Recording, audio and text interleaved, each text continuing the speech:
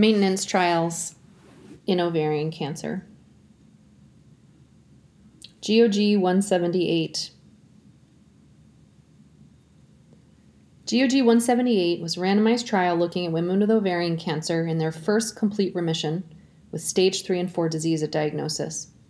Women were randomized to Taxol given every 4 weeks at 175 milligrams per meter squared, infused over 3 hours, for 3 cycles versus 12 cycles. There was a progression-free survival advantage to women who received 12 months of maintenance therapy. There was no statistically significant difference in overall survival. This represented a 7-month difference in progression-free survival, 21 versus 28 months. There were concerns of rapid progression of disease that was statistically significant when treatment stopped, which may be why maintenance Taxol did not become more widely adopted. ICON 7. ICON 7 randomized women with stage 2, 3, and 4 ovarian cancer, as well as high-risk early-stage ovarian cancer, to carboplatin paclitaxel given every 3 weeks, or carbotaxol bevacizumab plus maintenance bevacizumab with dosing of 7.5 milligrams per kilogram. This trial showed a very modest progression-free survival advantage in the women randomized to the bevacizumab arm of the trial, with a 2-month difference that was statistically significant favoring Bev. Overall survival was not statistically significant between the groups.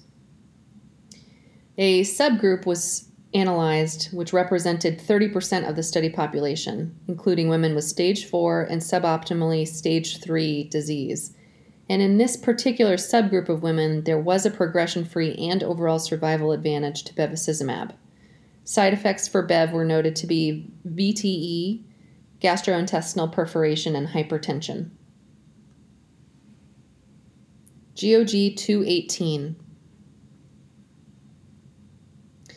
GOG 218 was a randomized trial that included women with suboptimally debulked stage 3 and 4 ovarian cancer. The standard arm in this trial was carboplatin paclitaxel every 3 weeks.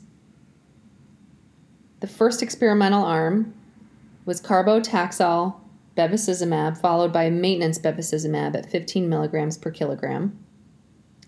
The second experimental arm was carboplatin paclitaxel with bevacizumab and placebo rather than maintenance. In the standard arm of carbotaxol, patients did receive placebo bevacizumab. Progression-free survival was improved with the bevacizumab-containing regimen, particularly the bevacizumab followed by maintenance bevacizumab, with a progression-free survival advantage of 4 months seen in this arm of the trial compared with the other arms. Overall survival was not statistically significant.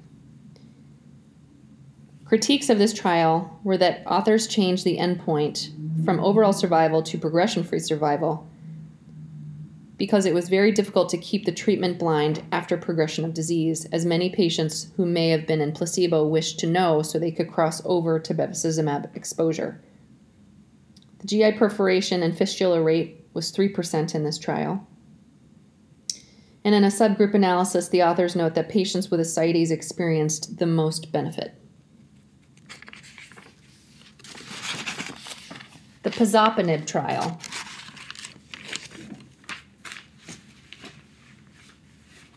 The pazopanib trial was looking at an experimental agent, pazopanib, which acts on VEGF, PDGFR, and c-KIT, and is a multi-tyrosine kinase inhibitor.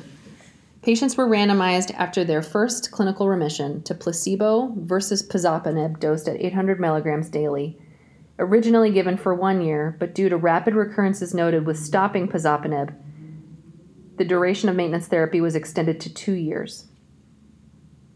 In this trial, there was a 5-month progression-free advantage to pazopanib treatment, which was statistically significant.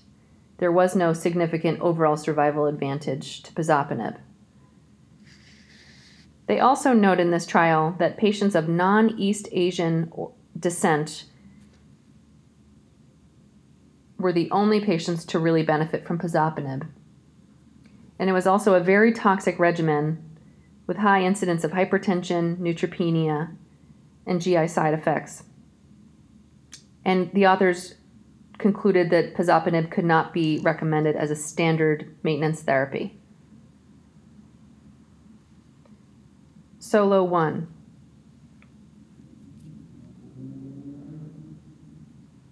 Solo 1 was published in 2018, looking at women with ovarian cancer in their first clinical remission, stage 3 and 4 disease with germline or somatic BRCA mutations, who had not received any prior bevacizumab. Women were randomized to olaparib 300 milligrams given twice daily versus placebo. This trial showed rate of freedom from disease or death was 60% at 3 years in the PARP group versus 30% at 3 years in the placebo group, with a hazard ratio of 0.3, which was statistically significant. The progression-free survival in the placebo arm was 13 months for patients, and in the PARP arm, the progression-free survival was 36 months longer, or 49 months, and the overall survival data are not mature. The quality of life was the same. However, more anemia, GI side effects were also seen with the PARP, a rate of AML approximately 1% with PARP exposure. Notably, second recurrence time was significantly increased, suggestive of olaparib not diminishing patients' ability to benefit from subsequent therapies, unlike problems seen in the pazopanib and maintenance Taxol trials discussed previously.